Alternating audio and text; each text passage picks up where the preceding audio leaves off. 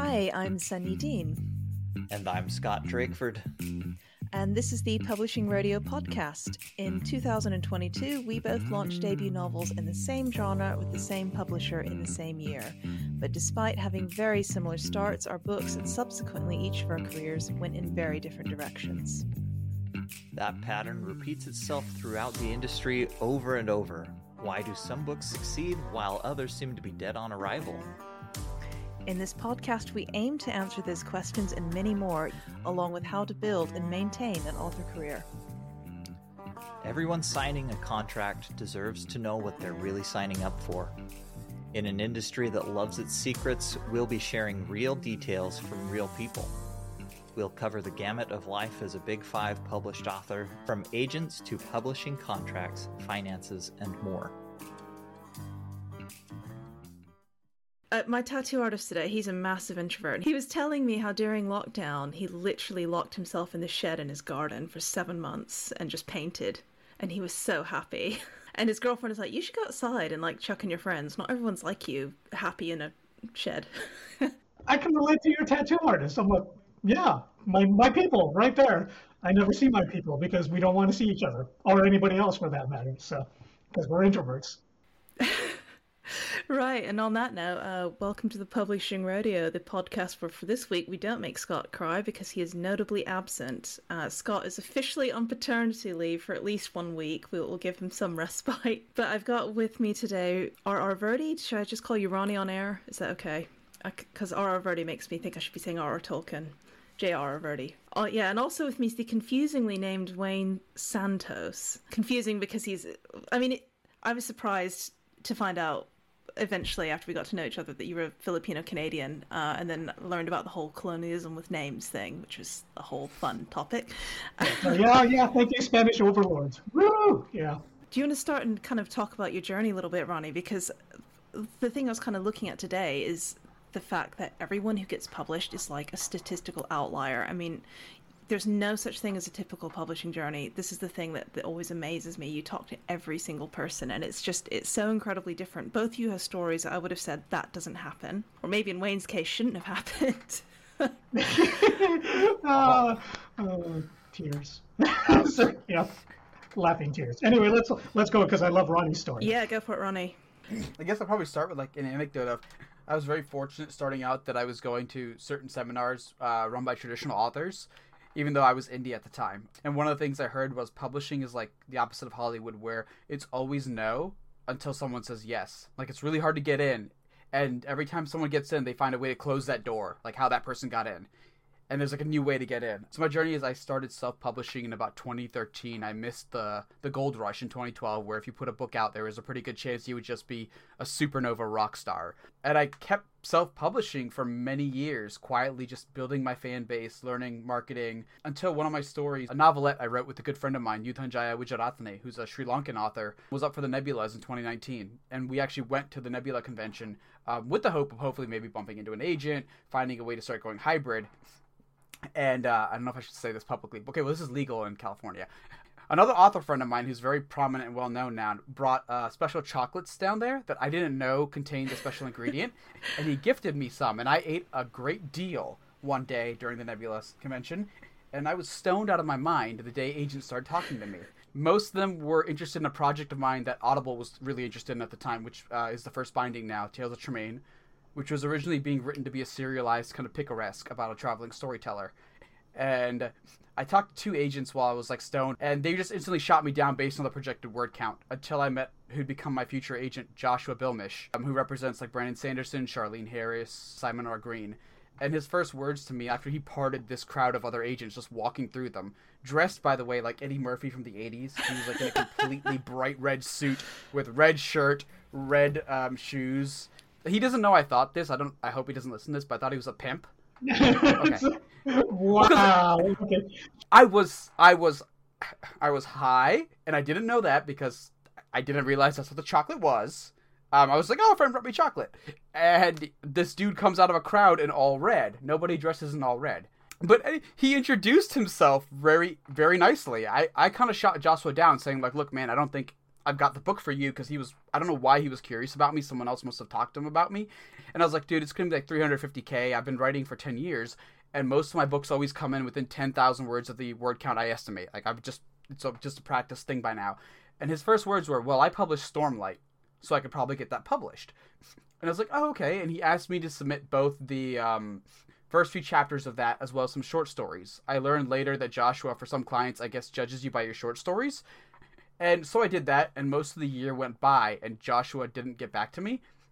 And I was at a different convention where I was guesting, and another editor friend of mine took me to lunch with who would become my editor at Tor, and I didn't know that at first.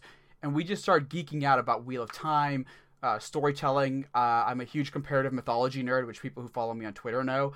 And I was talking about the comparative nature of how a lot of fantasy DNA is built from Proto-Indo-European stories. Like, there's so much of like the same beats and archetypes and tropes that people don't know about. It's just all the same story. And this guy I didn't know was an editor then just loved it. And at the end of the conversation, he's like, hey, so this story you're working on, like the one that Audible's interested in, can you send me a copy? And I was like why? And he's like, well, I work at Tor. He's like, I'd love to read this. And I was like, well, I don't have an agent right now. And his words were like, if I like this, you can go pick your agent. About a month and a half go by. We're looking at November, and he calls me back. This is Christopher Morgan, by the way. And he's like, hey, so that story you sent us, don't sell this to Audible. Tor wants to buy the series. And I was like, what? And then he's like, yeah, I talked to the president. She really likes it. We really like what you're doing. You've talked to me about like what your plan is for the whole series. He's like, we want to buy the first 3 books.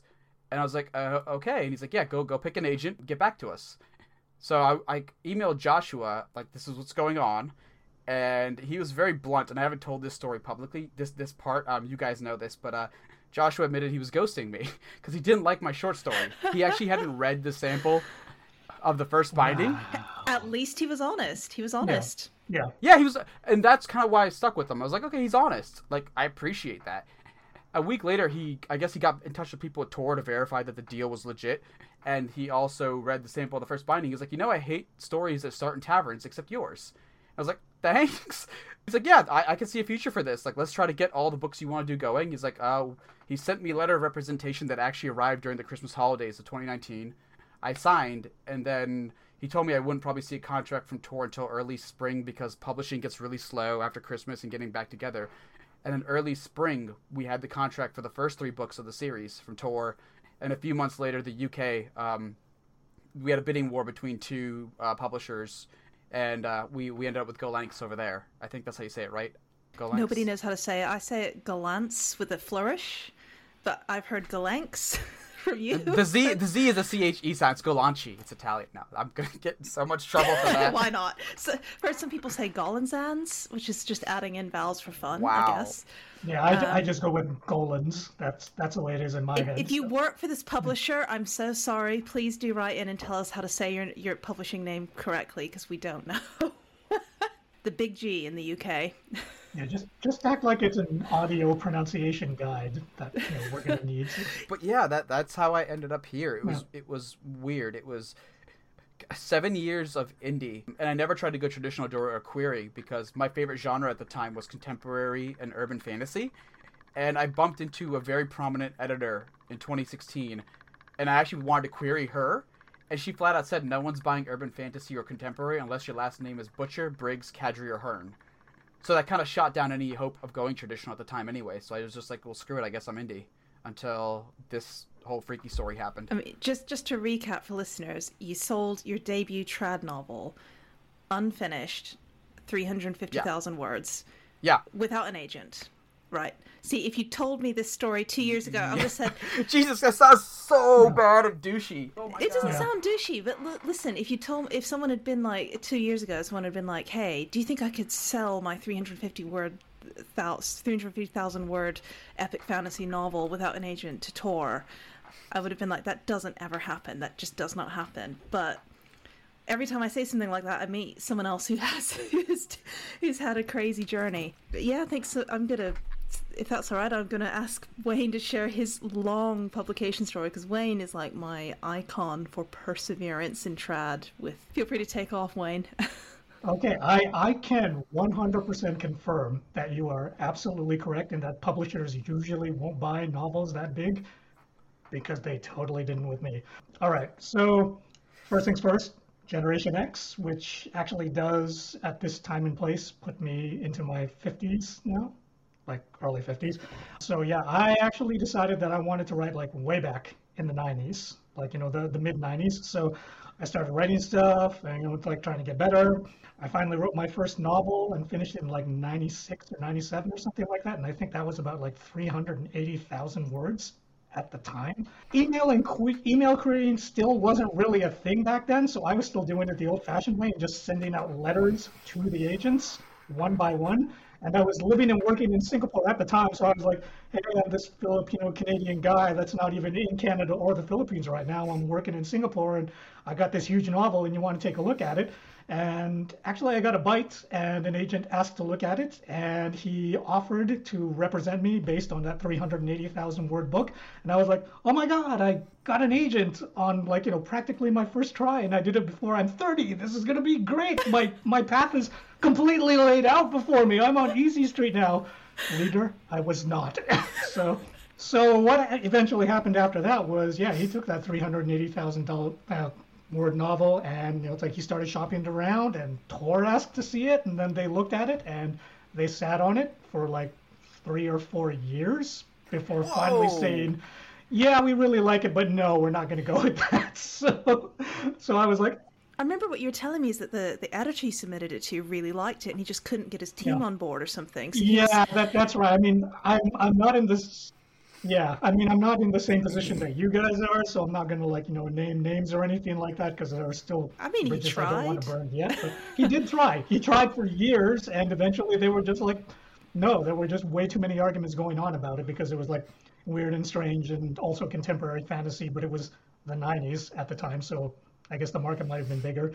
But eventually, after that, that didn't work out, so I found myself eventually without an agent and in the querying trenches again, and I kind of just stayed there writing one book after another until about like 2015 or 2016. So yeah, basically I managed to get an agent in the 90s and then lost that agent in the 90s and then spent like the next 15 or so years just querying and writing like 6 or 7 books and collecting about 4 or 5, no, maybe 600 rejections. Yeah, I think 600. It was a lot of rejections anyway. It's like, yeah, and I just kept going and going and going. And I'm watching Ronnie's face.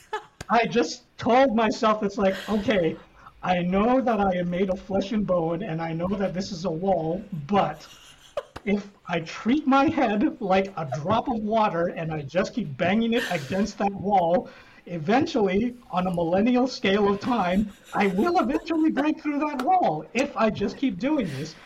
So I did, and then 2015, 2016, I eventually got another bite on a cyberpunk novel. I'd actually told myself at the time, it's like, okay, I've been at this for a while, and I've been making a pretty good gig as just a freelance writer, so maybe if this last novel doesn't work out, then I'm just going to call it quits and say, okay, I'll just stick with the freelance writing from now. So this is my last novel. I'm going to write everything that I want in it, and I'm just going to put it out, and I'm not going to care.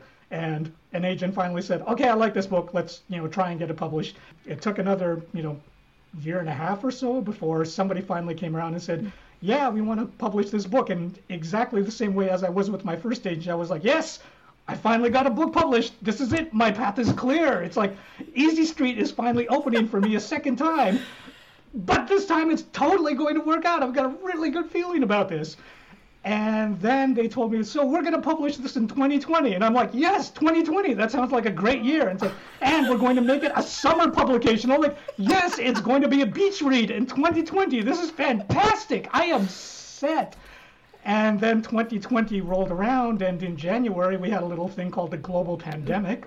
So all of a sudden everything was closed, including the bookstores, and my publishers were like, so your book launch is going to be when bookstores aren't actually open, so how about if we just do an ebook in the summer, and maybe the pandemic will be over by the winter, and we'll launch the actual physical book then. So I was like, yeah, that sounds good. I mean, really, how long can a pandemic last? 8, 9 weeks? It's like, surely it's not going to go on that long.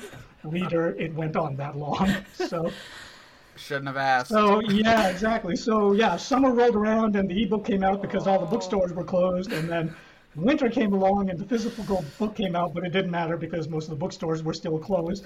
And so they were like, well, sorry, man, we tried doing what we could, but like the pandemic kind of just happened. So, my book kind of just launched itself and did a triple Lindy and went straight into the toilet and just did this rapid spiral with the flush sound effect. And I kind of just like waved, it's like, bye-bye. It's like, we had a good run, didn't we? I'm sorry that I'm laughing at this, but I love the way you tell it. I laugh every day. I laugh every 5 minutes when I think about it. I have to laugh because otherwise it's just like oh my God, and the suicidal tendencies. So it's like, yeah, I gotta laugh. How am I not supposed to feel bad, by the way? We must laugh because the wood chipper is the alternative, and we do not want the wood chipper. So, which is more of a growlery joke, but like, hey, growlery guys, how are you? I told you my voice sounded like a chipmunk, didn't I? Wayne, I love your voice, and I love your humor in the face of the abyss. It has always impressed me enormously. My humor is it's a coping abyss. mechanism, right? Exactly. Yeah. So that's it. It's like, holy shit. Oh my God. Yeah. So now my story is that I am still continuing to write books and giving them to my agent. God bless her. You kind of have to after that. And she is sending them out, and I continue to experience many near misses where the editors are always like, "We love the writing. It's so engaging. It's so funny, but this book isn't quite for us. But please submit the next one." And I keep doing that. So, I'm basically at wall 2.0 where my forehead continues to bang against it. And, it's like, I think I may be close to making another dent, but I don't know. I'm writing a new novel. I'm using first-person point of view for the first time because some people have said, and I quote, "It's voicey as fuck." So, like, we'll see whether that makes a difference. It is. They're very voicey. Yeah, so that's my long, slow, terrible, you don't want to be me story. And, if I had to give advice to anybody out there, it's if it is at all under your control, try not to launch during a global pandemic. It does not turn out well for you. Jesus Christ, and I'm not even Christian. No. That's the perfect time to say Jesus Christ. So, mental health advice, guys? How do you guys manage that? Can we broach that subject? Is that dangerous? Regular alteration of state of consciousness. That's a good way to say it. Wow. Canadian. Yes. It's legal, man. Yeah. It's legal up there. Sorry, you're not Canadian. Okay. I think because we all talk in growlery that Wayne and I, definitely partake in. Mental health assistance. I guess mental assistance. Psychonauts, and leave it at that. Yeah, we're mental psychonauts. That's what we are. Yes, we're nautically exploring the psyche. Yes. That is what we do. Sure, let's go with that. Also, angry weightlifting in my case. That does actually help. Yeah. Oh, I'm in that team. Yeah. They actually, I was at Imperial College London, UK. Sorry, I'm a fitness nerd, and you guys know this because me and Clay at times will go off in growlery and talk about this. I learn so much when you guys do. It's very educational. They have shown that long-term weight training can help only just because how much it affects cortisol, which does exacerbate when if you have depression like we do, or suicidal tendencies, just stressors of all kind. It's not obviously the cure. Unfortunately, the cure right now does seem to be magic mushrooms. I mean, that's backed up by science. 6 months of micro dosing. And Wayne knew this was going to get here somehow if I was on this channel. Just to save my own skin, I'm going to have to say that the podcast does not officially endorse substances, illegal or otherwise. Yeah. Not officially, quote unquote. Yeah. And I've been public about this on Twitter. I do struggle with very, very bad depression. And I just Googled and researched a lot of this. I'm not saying you should. I'm not saying I do or we endorse it. Just, No, that's fine. No, I mean, we've talked about it loads because, the thing for me has always been anxiety. And, I hate that term anxiety because anxiety makes me think, oh, if I have to give a speech to some people who are not very interested, that would make me anxious, right? To me, that's anxiety. But then, the level that I experience it is I wake up and I think the fucking world is ending and everyone's going to leave me. And then that's a whole nother level. It's like if we only had one word for depression and that word was, oh, I feel a bit sad. It would just not cover what you're experiencing. But anyway, I've tried my share of things. Drugs don't work for me. 2 of them have made me extremely ill. One of them, don't do drugs if you can't cope with them, kids, even legal ones. So yeah.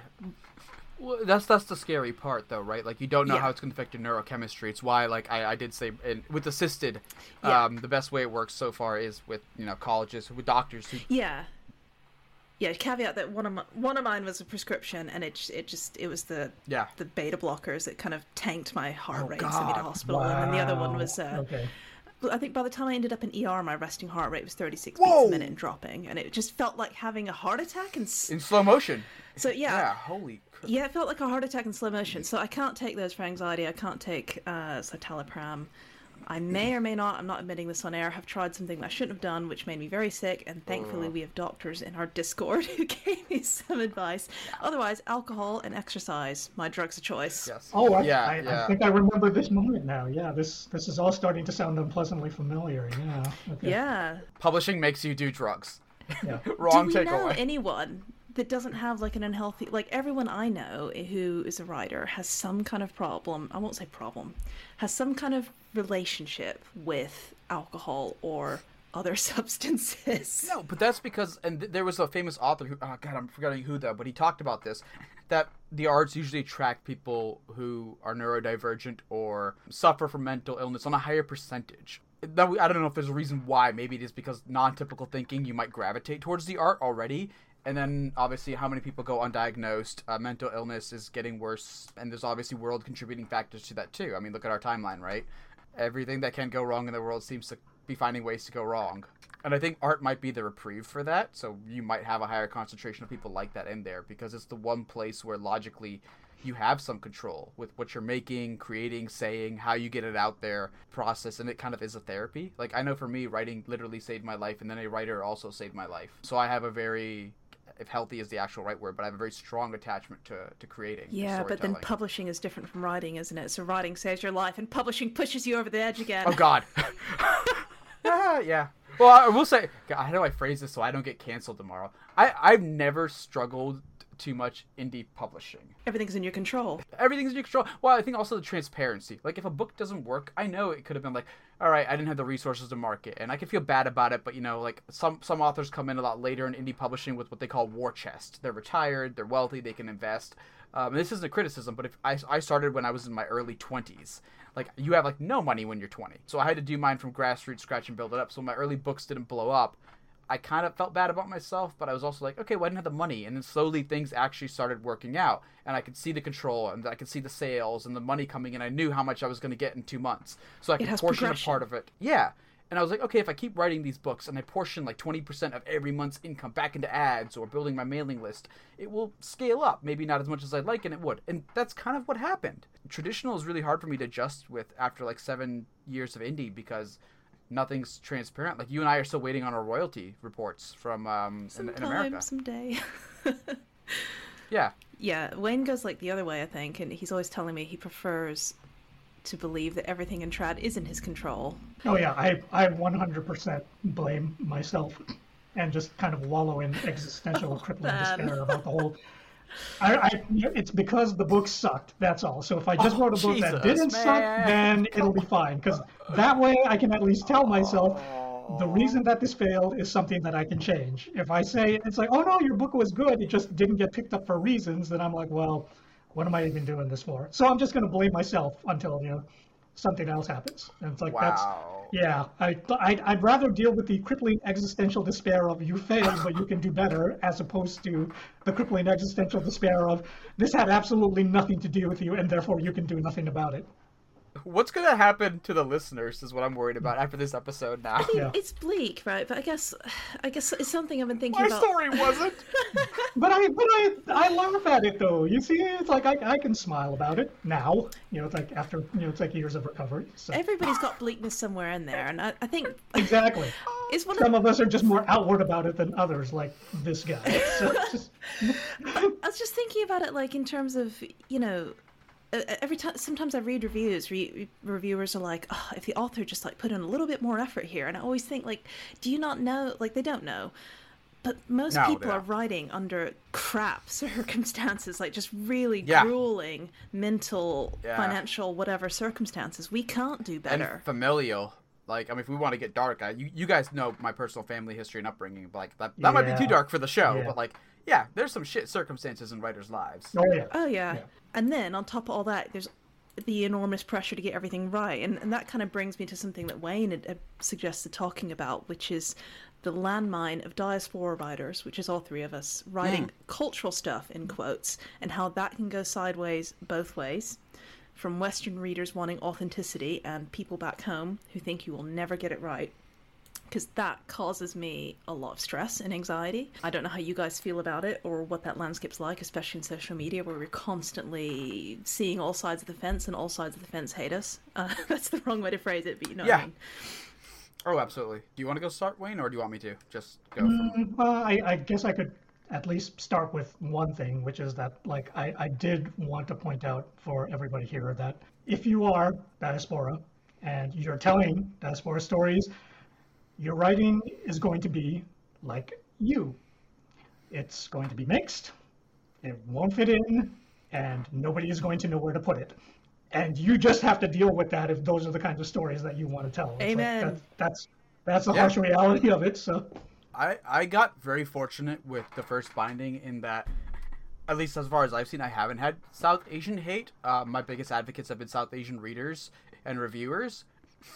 Weirdly, I've had Western, and like, I don't want to say white necessarily, but there was one who was like criticizing my lack of South Asianness in this, and I did want to pop off on social media, like, my parents were fresh off the boat in America and raised me South Asian. Like, my first languages, plural, were all South Asian languages. I didn't learn English or anything American until I was in Montessori, which is like a preschool before preschool. Oh yeah, I know what and I Montessori had to learn English there. Yeah. Like, I was watching Bollywood movies because my dad, personal story, was actually in Bollywood for a little while, and that was like his big aspiration. He didn't make it. I guess that's how he relives like the I almost made it thing, and it was all Bollywood movies all the time. Like, that's what I grew up watching until like he finally let someone else use a TV, and then it was like Western stories, like Power Rangers and Wishbone and Fable stuff, and mythology. But linguistically, like, I grew up very South Asian cuisine. Like, we never ate out.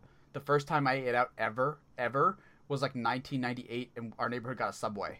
Like, so I have an emotional attachment with Subway because that was the very first time I ever ate out. I would bring like worse.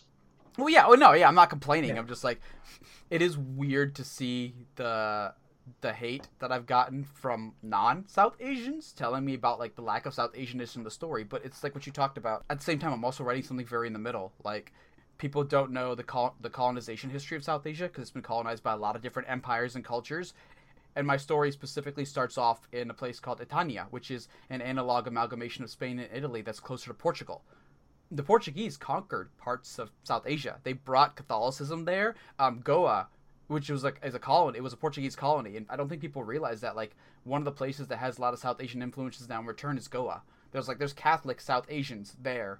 It's a very interesting thing. Oh, go ahead, sorry. No, you've totally found. I was just agreeing with you that there's a lot of that in Hong Kong as well, because it was just owned by Britain for so long. And I'm all over the place. Like, I went to, they call it local school in Hong Kong when I was about kindergarten age, and learned Chinese and was there. And then we moved back to the States, and we moved back without my mother because she was still working. I lost all the Chinese. We moved back later, and I went to high school in Hong Kong, and then now I live here. So I haven't written a story set in Hong Kong yet. Like, I'm writing one now, and I'm awaiting, like, I'm terrified of the backlash. You know, I watch the arguments between diaspora and non-diaspora people on Twitter, and I think this is going to be so bad. My whole plan for that is just to turn off Twitter when this book comes out, honestly. Oh, yeah. Twitter's so toxic. Yeah. I'm going to get in trouble for saying that, but it is. No, it is. We all know it is. We're all terrified of Twitter, and it's so bad. It's like everyone is so scared of this social media. It's like it gets progressively worse. Like, I think the more you get into these microcosms where you can create like group homophily, it just concentrates and gets worse. Because like, I don't have Reddit, but I have some loose idea of how it works. But I know you can build like subreddits, right? There's like a subcommunity of a subcommunity, and that's only ever going to lead to like an exacerbated groupthink, and that's never good in any kind of community. I mean, it's already bad enough in publishing, and we've seen this, and we've talked about it personally and stuff. And it just magnifies like intensity of one opinion. And that's not how writing works, because our whole thing is, and we've talked about this with commerciality. We're supposed to first try to be as accessible as we can, if that's what you want to sell. And that also means accessibility of thought and like experiences in your books. Like, I tackle societal hierarchy in my book, but it's through the lens of casteism, because that's a real problem in South Asia still to this day. I know people in my life who want their kids to marry certain people of certain castes, and it's horrible, but it's quietly still talked about. Colorism, but that boils down to it's a kind of bigotry and prejudice to talk about. But my entire book has these themes showing up in it, but they're accessible. I think Americans will realize that people in the West will still get, regardless of it not being here in terms of casteism, maybe it's still kind of prejudice, and we understand prejudice. I do think we get scrutinized more as well. I mean, Book Eaters is set in Britain, and it's a very kind of tribute to Britain book. I remember one person, it's a positive review, and they'd written like, my only complaint is this: the author clearly doesn't know how people talk here, because no one in this country says crikey. And I read that and I thought, crikey, who's she been talking to? Like, and it's funny because every single time I meet someone that says crikey now in this country, I think about that fucking review. Oh, absolutely. And part of me thinks, like, but if my name was John Smith, would they have said that? Or would they have questioned that, like, I know this country? That's a good point, yeah. I've lived here 18 years, for God's sake. Anyway, yeah, I'm all over the place with this interview. Completely no, but this is valid. You're absolutely right, though. You're right. It's like once they see that name, certain assumptions are going to come in, and I mean, it's one of those things that I wrestle with, because like it totally gets confused with me living in North America, where it's like Santos Spanish, but the only reason it's Santos is because of the Spanish colonial overlords. So the descent in the Philippines is actually more like Southeast Asian Pacific Islander, but Santos just conjures up all kinds of automatically wrong assumptions about where my familiarity is supposed to be, because no, I'm not from Mexico or Central America or any of those other places. I'm from Southeast Asia. And they're like, oh, okay, so what do you know about the Philippines? And like, not as much as somebody that was actually born there and lives there, because I grew up in Canada. So sorry, it's like I can't actually go super in depth about that either. Well, I mean, I guess I can now because I actually have spent more time in the Philippines. But one of the things I actually find fascinating about all this is the expectation when you're writing diaspora literature that the West has certain tour guide expectations. They think that it's like if you're writing this and you're diaspora, you're going to make it more quote unquote accessible to them. Yes. And you're going to explain this stuff like a tour guide going. It's like they want eat, pray, love. Yeah, exactly. It's like they want you to explain the terminology. They want you to explain the customs. They want you to it's like put them on it's a small world after all, and just give them this quick TV dinner version that they can rapidly digest and feel like they've been someplace. That is something experience. I got, and it ticked me off the way you talked about Sun Yi, because I realized somebody wanted my novel to be like a monolith of just South Asia. And the whole reason I wrote it was to explain that South Asia at no point was ever a monolith, because the amount of languages spoken there, the cultures that came out of there, the religions, it stems out of both the Proto-Indo-European and Indo-Iranian culture first. And then South Asia actually has the second oldest genome, where there's people still descended from the original Africans there.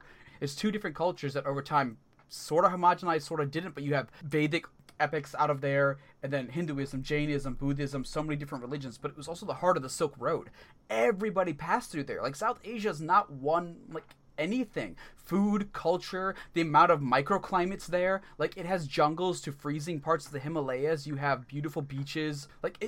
It's literally a world. That's why it's called a subcontinent. And it also was.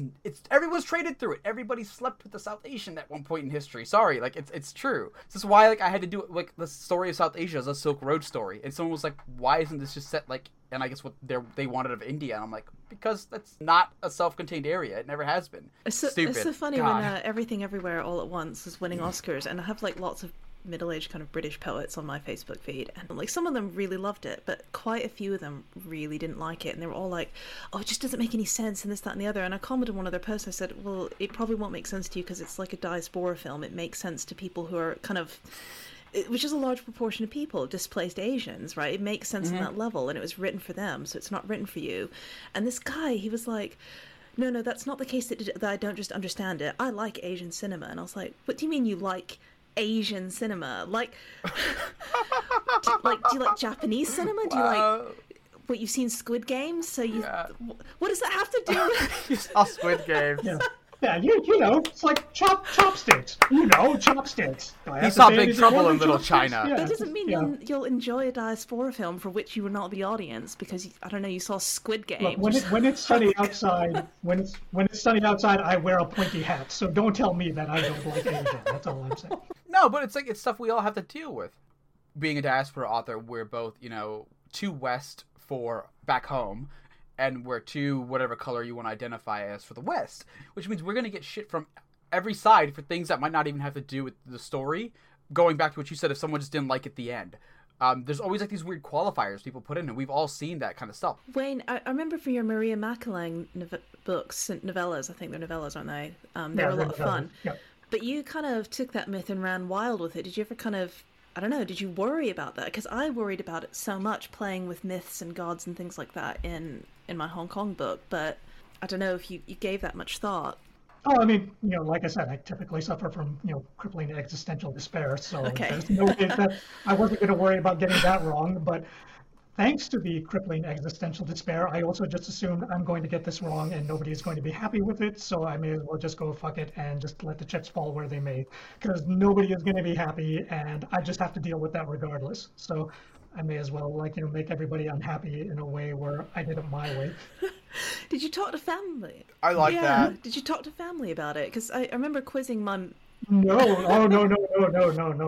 Definitely not talking to family, because then, you know, it's like you're getting like the direct verbal criticism about how you've fucked it up. So it's like, yeah, I mean, Maria Macaling is, you know, kind of a, you know, a big folklore deal in the Philippines. She's got her own mountain, and you know, it's just, you know, it's like lots of legends surrounding her. So, which also means that it's pretty open to like broad interpretation. There are lots of different stories about her. I just happened to pick the one where it turned out that she had, like, you know, 3 romantic interests, and 2 of them were big deals, and one of them was just like, you know, a farmer fisherman type. So the other 2 guys didn't like that and, like, you know, killed the poor bastard off just so that they would have a better shot at her.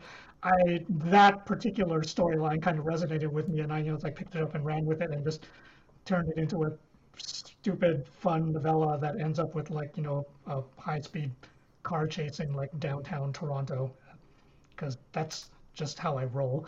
But yeah, I mean, with something like that, it's like everybody is going to be angry with the way you've done it. So all you can really do is just decide what's pleasing to you, and, you know, and, you know, what kind of, you know, other reader, I guess, you want to write for, and then just like go, I'm doing it for you guys and for me a little bit, and everybody else can just go and, like, you know, yeet into the sun or whatever. I tried questioning my mother about some specific aspects of ghost lore in like Hong Kong, and she kept giving me conflicting answers. I was like, so are there not any set rules to this? And she just gave me this look, and she was like, it's fiction, can't you just make it up?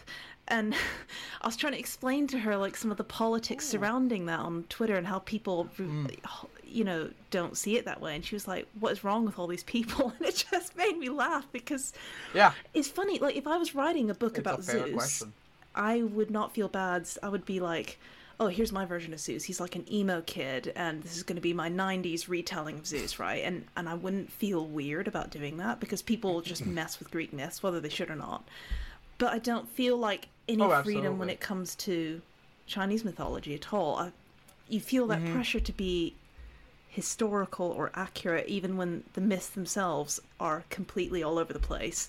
You know what that might be due to, though? It might be because of how prolifically Western-ish associated myths have been retold so much. We've kind of accepted that.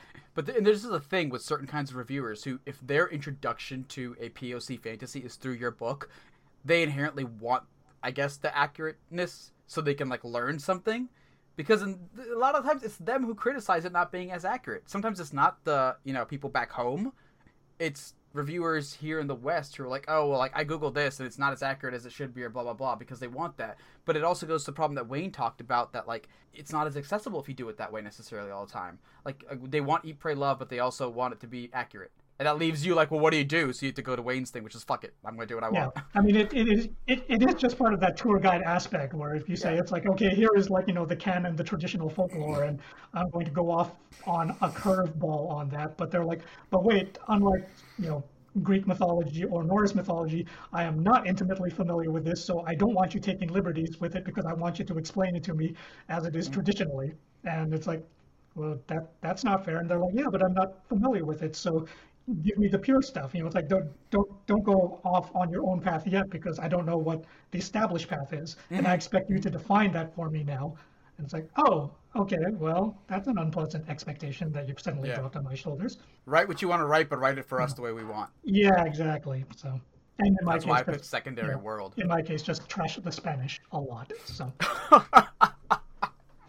but I'm allowed to do that because it's like, yeah, centuries of colonialism. So it's like, okay, All of my heritage is British oppressed or British hating, Yeah. which is the Chinese, the Scottish, and Yeah. the Choctaw side.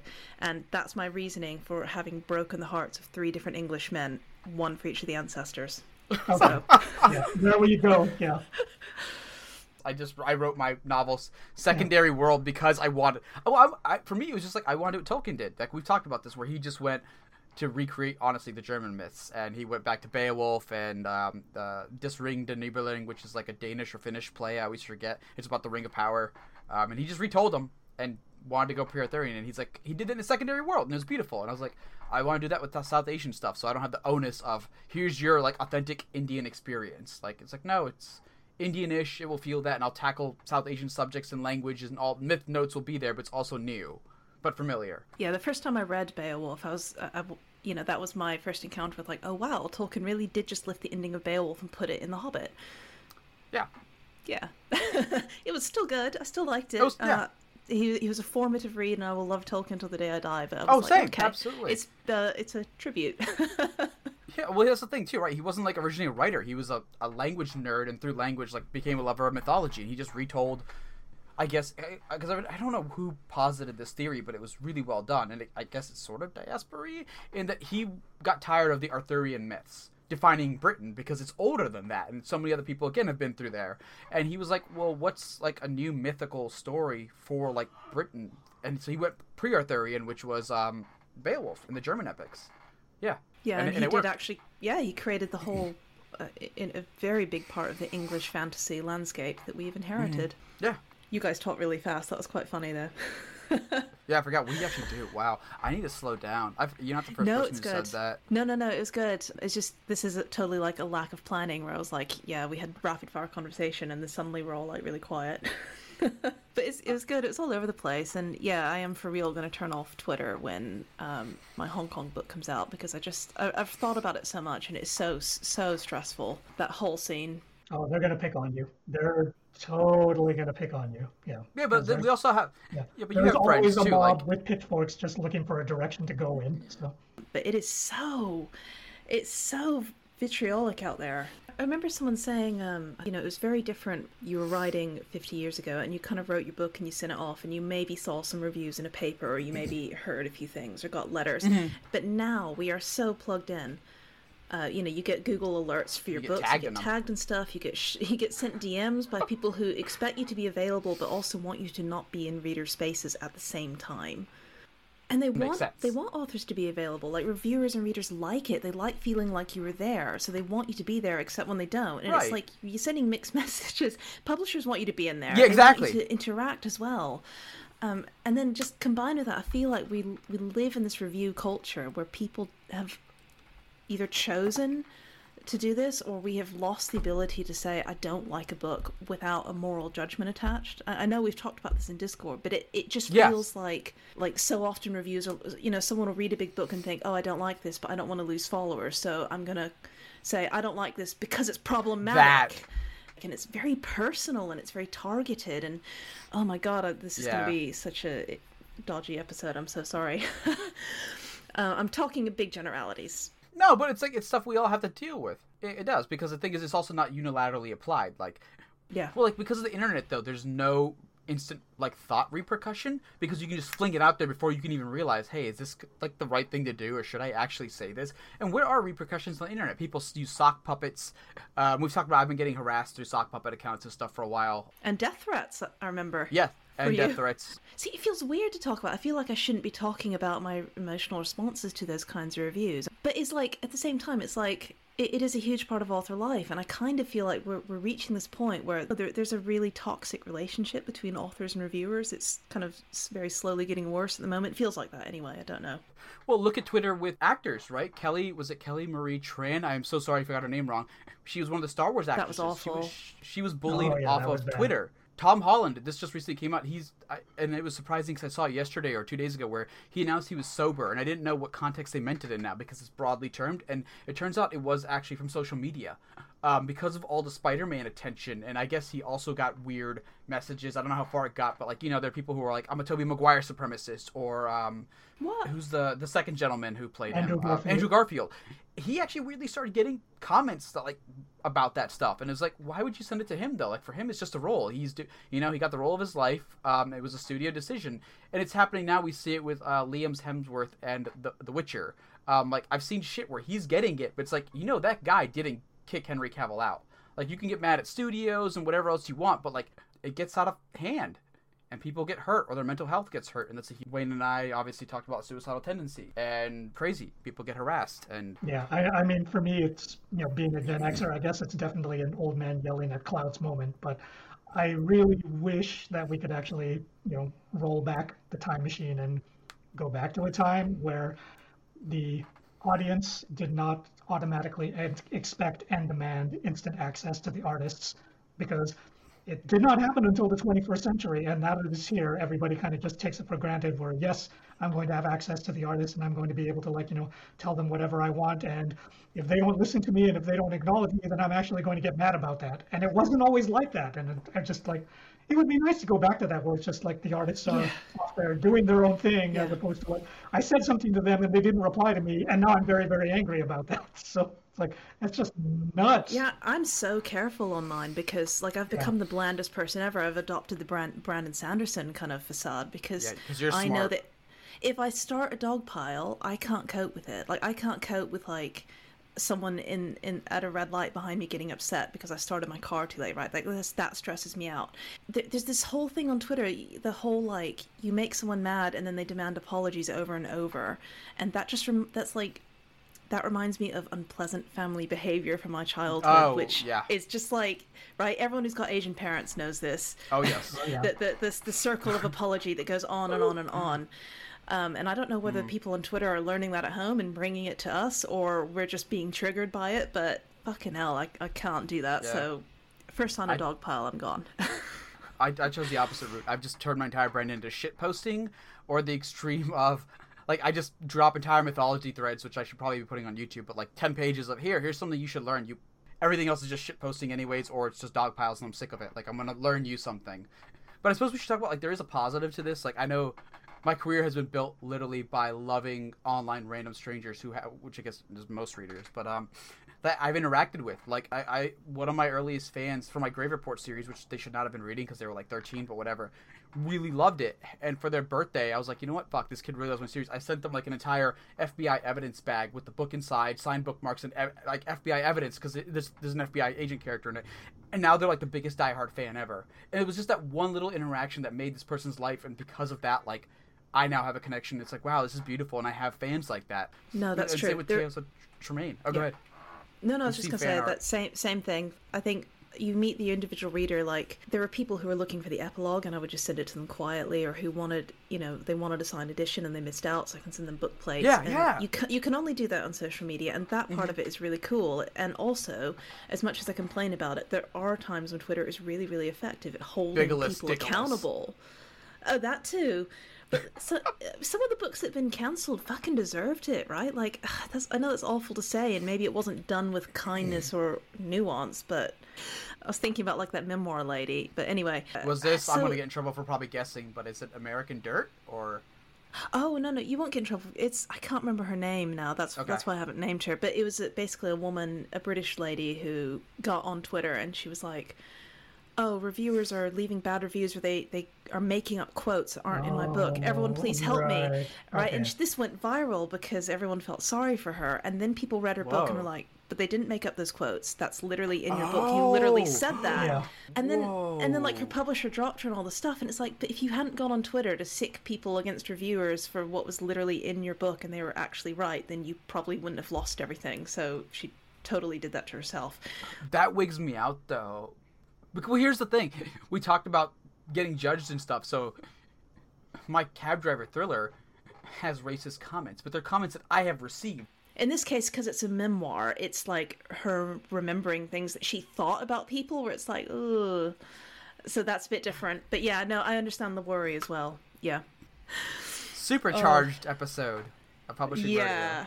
Radio. Viral or we're all cancelled. Well, Scott's way, the Asians come out to play, so... Sorry. No, you're fine. That was good. I just shouldn't have drank something, but that was good. Yeah. That's also the title of probably some rated R film or rated X. Yeah. Jeez. Yeah, it absolutely is. I'm totally out of questions, but I had a good time just talking shit and saying hello to you guys, so feel free to plug your books, both of you, if you want. I know I've been all over the place today, sorry. I rely on Scott too much to drive episodes. With his, like, super smooth, silky voice. He just thinks of questions so fast and effortlessly, it's crazy. Anyway, sorry, plug your books. My latest book is the first binding, book 1 of Tales of Tremaine. Book 2 will hopefully be coming out next year. That's what I've been told. Don't ask me when exactly, because paper shortages and crisis in publishing, and I get different answers.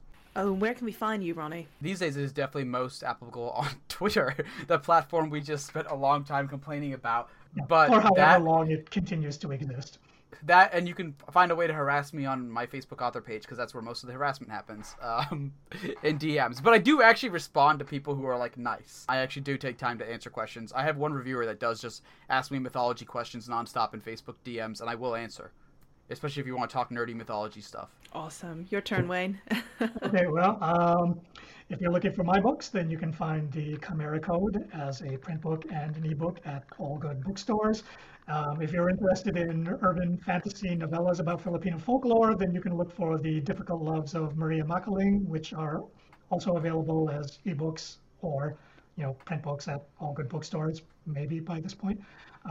If you want to reach me on the internet, then probably the best way to do it is either at my website, which is waynesantos.com, or you can bug me on Twitter for however long that continues to exist at Wayne P. Santos. Oh, thank you both. You've been listening to the Publishing Radio Podcast with Sunny Dean and Scott Drakeford.